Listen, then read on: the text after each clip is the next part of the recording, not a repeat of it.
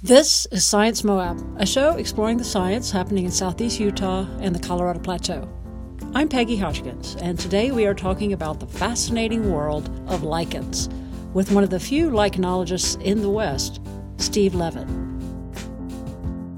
I have been exploring Utah's deserts for as long as I can remember. And I got interested in lichens, and I ended up taking a lichenology class as an undergraduate student that I just loved. So I ended up going to grad school, getting a PhD, and then I was hired here at BYU after spending some time at the University of Chicago and the Field Museum in the Midwest. And then I was happy to come back here to the West, to where it feels like I have some roots.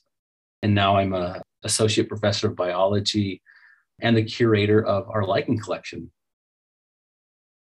Thank you for that.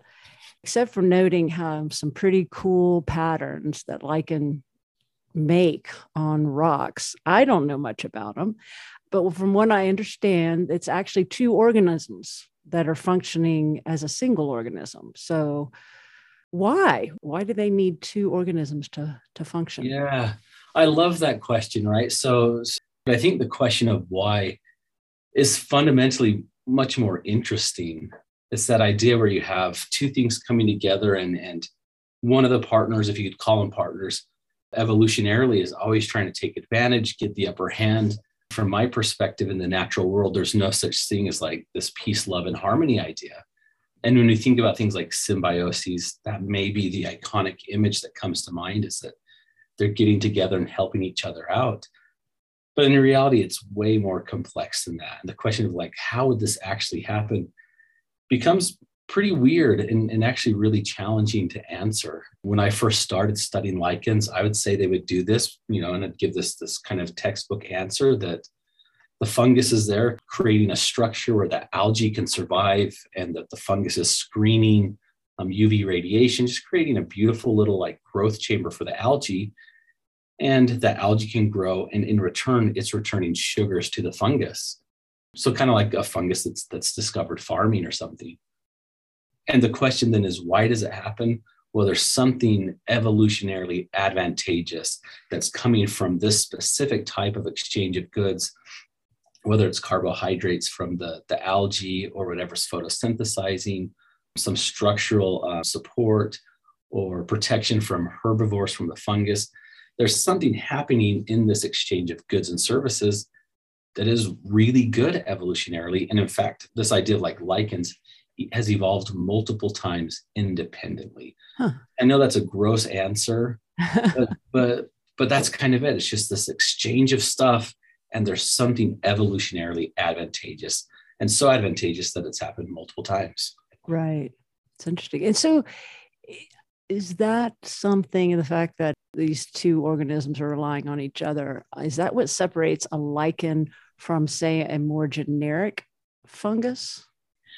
Yeah, and I think to some degree that would be a good way of thinking about it, is that there may be more intimate or obligate reliance on those symbiotic interactions, or more reliance on those specific exchanges of goods and services. Okay. Fungi can do their own thing in different ways. These lichens have to exchange these things in really specific ways.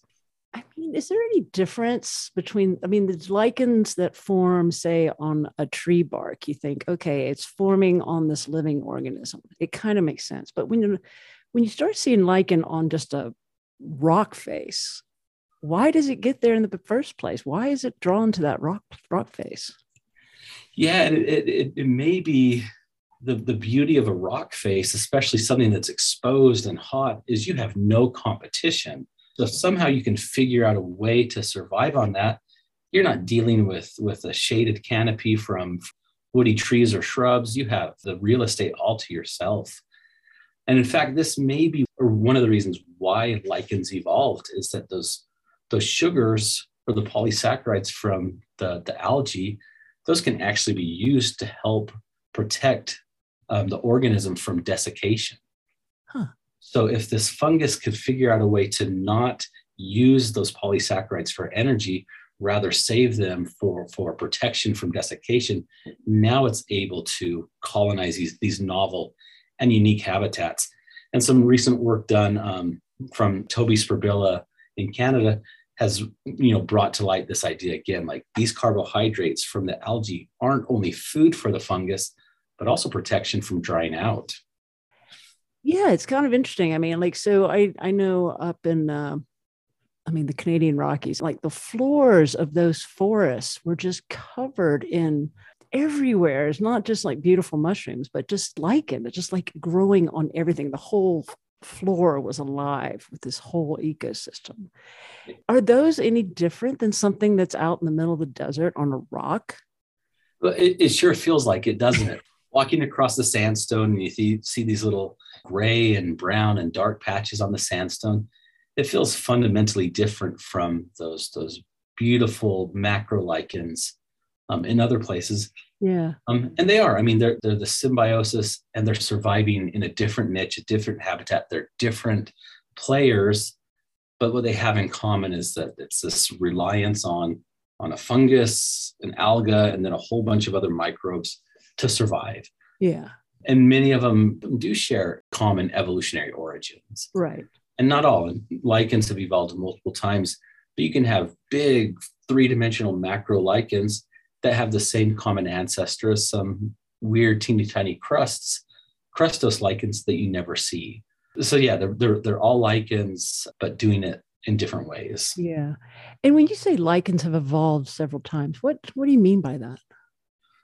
You have fungi doing a whole bunch of things, from parasites to saprobes to fungi just occurring inside of plants. So these fungi have different nutritional strategies, ways of getting their nutrition through decomposition, parasitism, whatever. And lichens, or this idea of being lichenized, is just one of the nutritional strategies that fungi use. So that's one way of thinking about it. You can take a more deep or philosophical perspective and think a lichen is not a fungus. A lichen is not an alga. A lichen is this chimeric combination, this whole process. So what does it mean to be like an individual or share an evolutionary origin? Maybe the fungi share an evolutionary origin, but in many cases, you have to have all of these players come together again and again and again to form that same, what we'd call the same species of a lichen. But what it is, it's just the result of this process of interacting microbes. Right. Kind of weird. Yeah, very interesting. I mean, why study them? What function do they serve, or what can we learn from them? I was telling my class, we were out doing some field work, looking at a specific site at the lichens there, and I said, if all of these lichens disappeared tomorrow, you would probably never notice any change in this ecosystem, at least on relatively short time frames, years to decades. It probably wouldn't make a huge difference. But one of the reasons to study them is simply that idea that they're weird, they're interesting, they're part of this incredible array of diversity on Earth, and we have very little idea of what's actually going on and how that diversity came to be. For me, it's simply that idea that there are questions, and let's figure out ways to try to answer those. And it helps us, become more grounded in the beauty of life on Earth. But we can step back probably across deeper geologic time and recognize that these lichens are fundamentally important for soil formation. They slowly weather or degrade rocks, and we end up with some productive soils. In other cases, they actually stabilize soil through these biological soil crusts, or they can help other vascular plants to germinate or to facilitate more effective water infiltration and retain better moisture in soils. So they actually do have some important ecological roles. But in many cases, if they were gone, we wouldn't notice any difference, at least at a relatively short time frame. At BYU, you have your own lab, the Leavitt Lichenology Lab. Yeah. I mean, what are some of the things you're currently studying there? Yeah, awesome. We are into a bit of everything that's lichens or even potentially lichen related. So one of the things that we're working on, we have some projects going on in the La Salle Mountains outside of Moab, and there are some really interesting lichen communities where we have big three-dimensional lichens that are just dripping off the conifers up in the subalpine forests. And it looks like something you would see in Alaska or British Columbia. And there's nowhere else in the state where those occur. So we're interested in what are those processes that facilitated the formation of these really cool macro lichen communities. And we know of two of them. One of them is near Geyser Pass, and it was partially damaged in the Pat Creek fire. And then the other site is further south. So one of the questions is, how do we end up with these weird lichen communities in the Sky Island in the middle of the desert? Yeah. We're interested in that. We're interested in using lichens as biomonitors. So we can go out and collect a lichen that's been sitting on a rock for the past, 5 or 6 or 10 decades, grind it up. We can analyze the concentrations for a whole bunch of different potential pollutants, things like lead or iron or titanium. And then we can use these as proxies to look at air quality. It turns out that some of the more interesting stories that these can tell us are things like dust deposition. And that actually has some pretty substantial impacts on human health. And some current work that we're looking at right now is trying to better understand how we can look at dust deposition using lichens. And as things dry out, especially in the Great Basin, we have the movement of these ancient playas, and we're getting more dust distributed in different ways. And that can have some really significant impacts on human health. If you're taking a lichen and you actually grind it up, so you're not looking at any like process through time, like how it's grown. You grind it up, so everything's in there. I mean, what do you see that says there's been some dust events in that lichen's life? Yeah, and what we're looking at when we grind it up is we're looking at the profile of the concentrations of different elements. Okay. And different dust sources or even different pollutant sources have different signatures, meaning different relative abundances of these potential pollutant sources. So we can go through and we look at these chemical profiles within this ground up lichen, and then we try to match up those profiles to known profiles of or dust from a specific region. Increasing fire frequency with increasing recreational traffic or resource extraction traffic, dust is just being moved around likely more frequently than it has in the past and in new ways. Interesting. And I mean, do you have some sort of library or some kind of resource of known profiles of lichen in British Columbia versus known profiles of lichen in Utah? So or is that something you're working on? Or that's the tricky part. So that's what we work on is our inferences are only as good as the available data. Right. And that available data is pretty limited. It's even more complicated because atmospheric wind patterns are so variable, both temporally and spatially. So it may be deposited at a certain site, typically in the month of May. If you go back and look at that signature in November, the air is coming from a different region.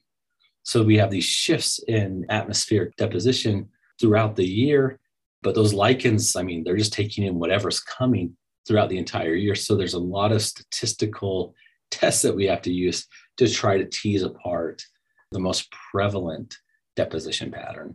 It's statistically challenging. It's challenging in terms of data availability, matching up profiles. But that's one of the beauties of it, is thinking, man, this is a hard question. Do we have ways to come up with interesting, meaningful solutions? Yeah. And in some cases, that's like the beauty of it all, is thinking, this is hard, and I think we found a solution to come up with a decent approximation. And that's really fun as a scientist. Yeah, it is. And so, I mean, besides your lab, are there other lichenology labs in the West? Yeah, I love this. Good question. Right. So I joke with people and I say, I'm one of the best lichenologists in the West or one of the worst. It depends on the day. And there's only 2 of us. So it just depends on kind of how we're flip-flopping back and forth. Excellent. Yeah. So there aren't a lot of labs, but here in the state of Utah, at Weber State, we actually have, speaking collectively as a state, Heather Root, she is a lichenologist and an ecologist, and she is a phenomenal scientist. So There are two professional lichenologists that I know of here in the state of Utah. As you move out, we have a few smaller labs here and there. Oregon State University, the Bruce McCune Lab, they do some really phenomenal ecological and biodiversity research. If you head south to Arizona State University, there's a gentleman named Frank Bunghartz, and he does really great stuff. In the West, there's not a lot of institutions that are dedicating resources to supporting lichenological research. Yeah, that's very good. You're on the cutting edge there. Yeah, that is the nice thing, right? So another beautiful thing about being a part of a discipline like lichenology, or any discipline that tends to be underrepresented, it's a wide playing field as a community. Like, we're not stepping on each other's toes. We're really collegial. We get along because anytime somebody's interested in these things, it's exciting to see progress no matter where it comes from.